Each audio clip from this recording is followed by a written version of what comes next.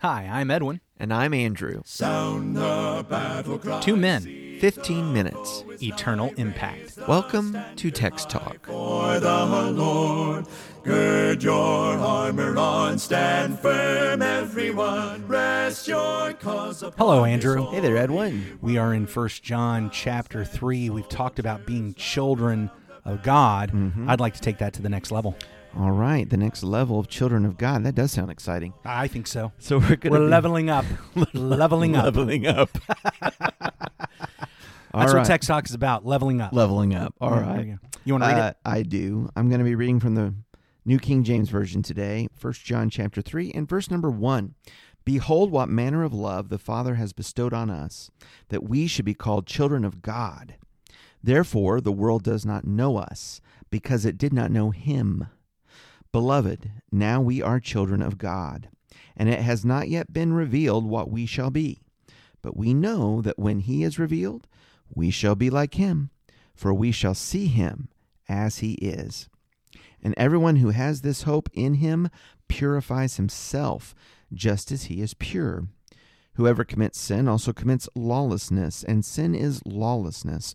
And you know that he was manifested to take away our sins, and in him there is no sin.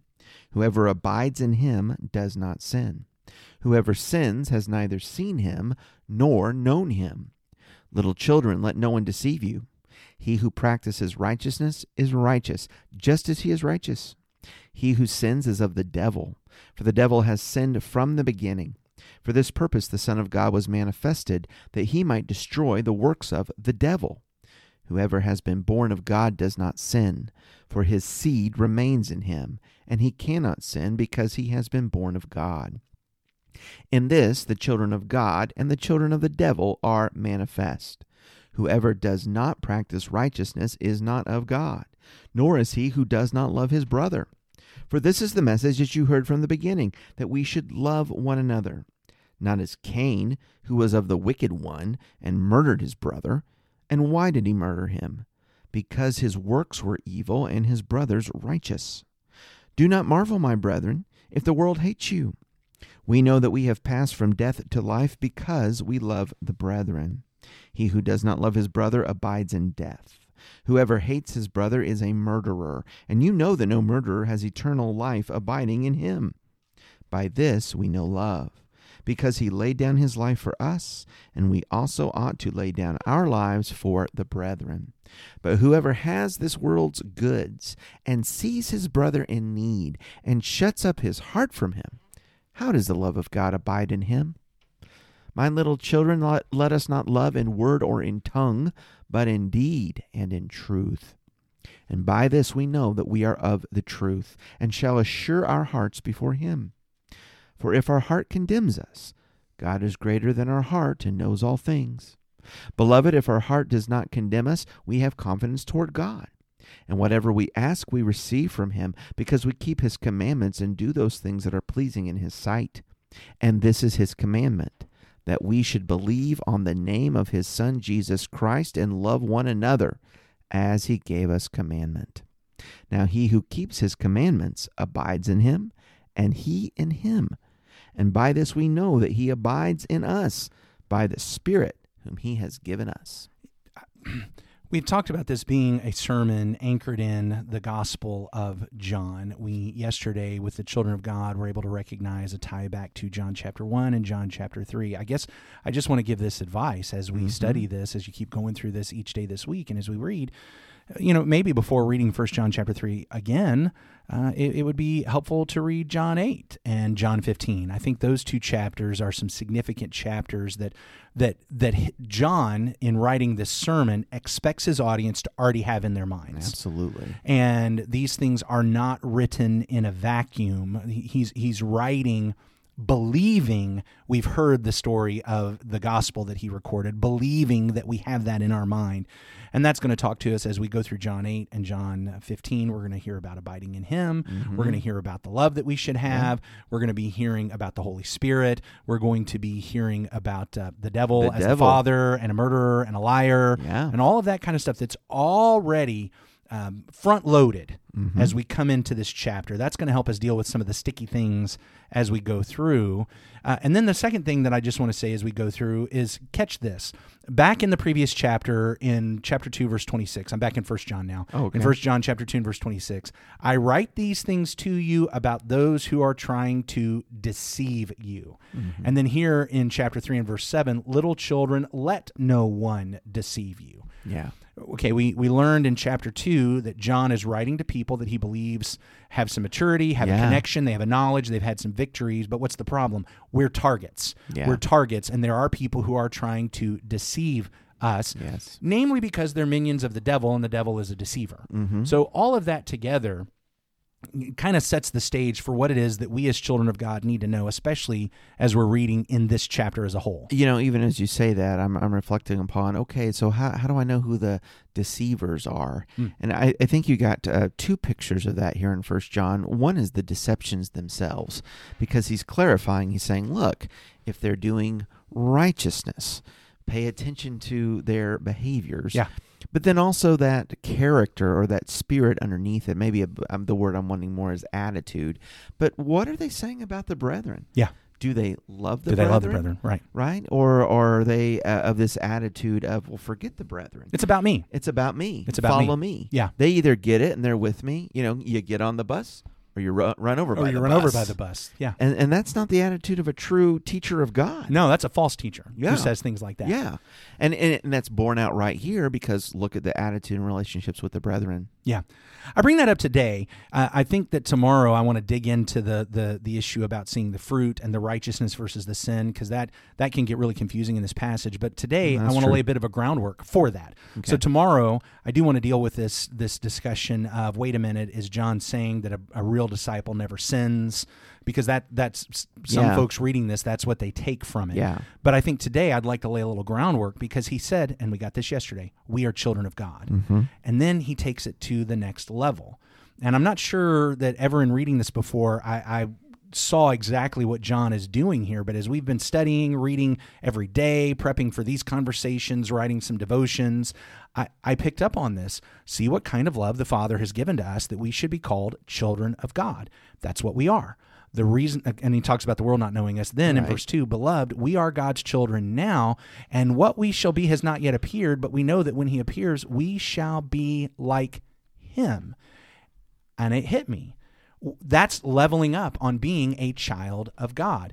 We have this common phrase, like father, like son. You know, we tell fathers and mothers, we tell parents, your kids are watching you. They're watching you. They will mimic you. They will imitate you. So let them see good, powerful, positive spirituality and following the Lord Jesus Christ, because they're going to be much more likely to follow that if they see you doing that than if they don't.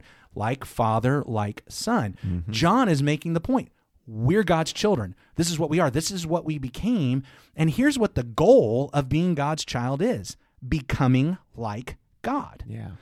Well, there's great virtue in that, because in understanding that, because when we get later in the chapter, then there will be a contrast with who are the children of the devil. Yeah. Right? And like father, like son there. That's exactly right. That's so this issue. Now, I recognize the most natural thing when we're reading through verse 3 is that when it says when he appears, we go back to chapter 2 and verse 20.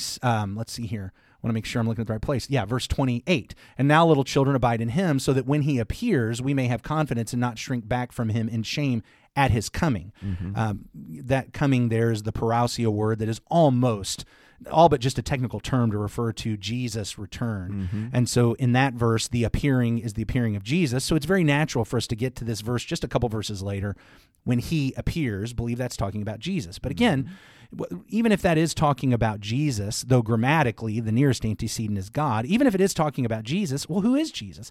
Jesus God. is God. He's the Word. He's God. I and- learned that from the Gospel of John. That's exactly right. In fact, in John chapter 14, what is it that John told his apostles? He said, look, if you had known me, you would know the Father. Yeah. Those who have seen me have seen the Father. That's right. Do you not know that I am in the Father and the Father is in me? Oh, you just said it. You just said, I am. There it is. That was There it is. all over the Gospel of John. That is.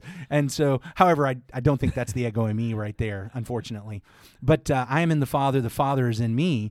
And the issue being that he is God. And so even if there's a little play on words between Father and Son here, the point is we are children of God. And here's the goal. The goal for everything we're ever going to be taught, truly by God and by God's people, is going to be about making us more and more and more like God. Yeah.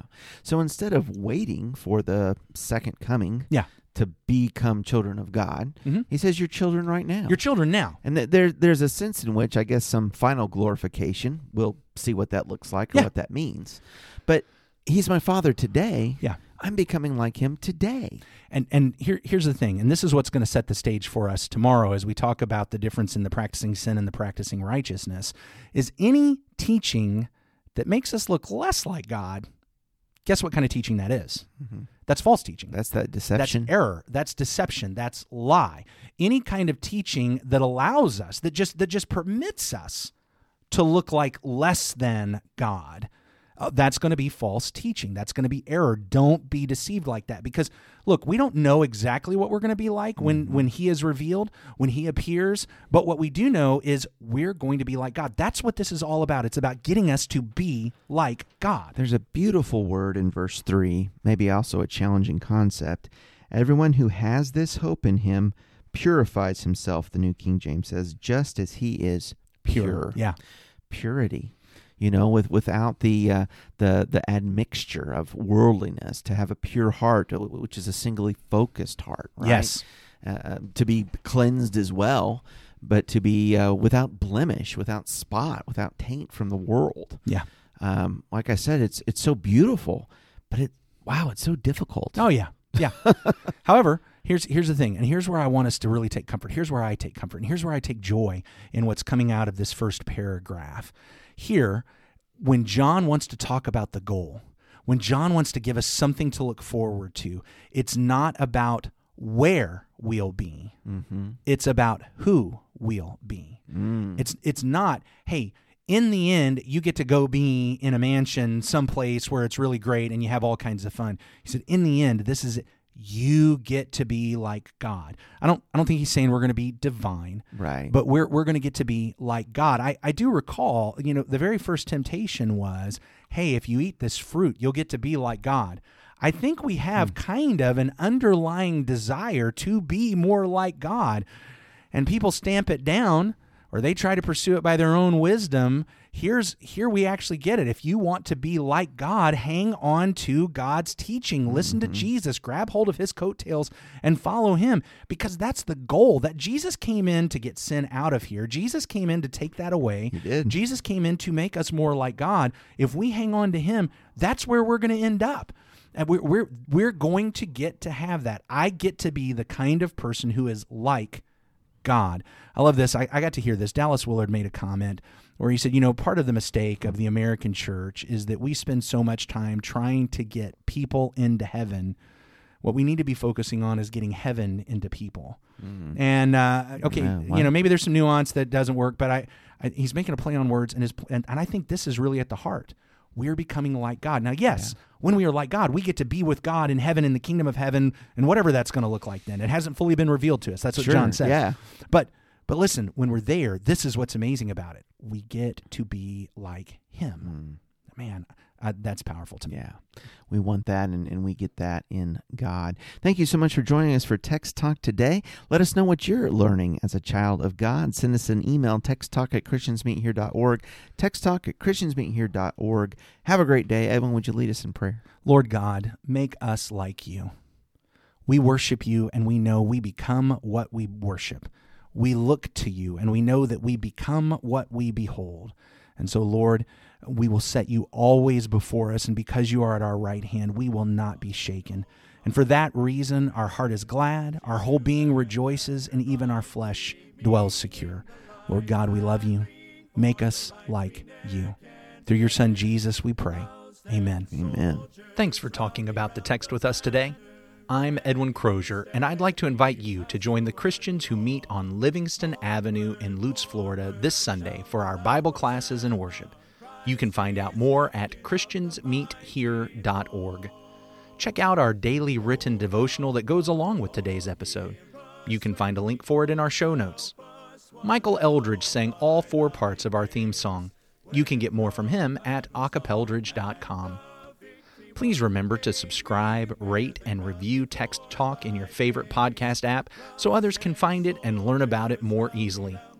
Have a fantastic day. Steady, pass the word along.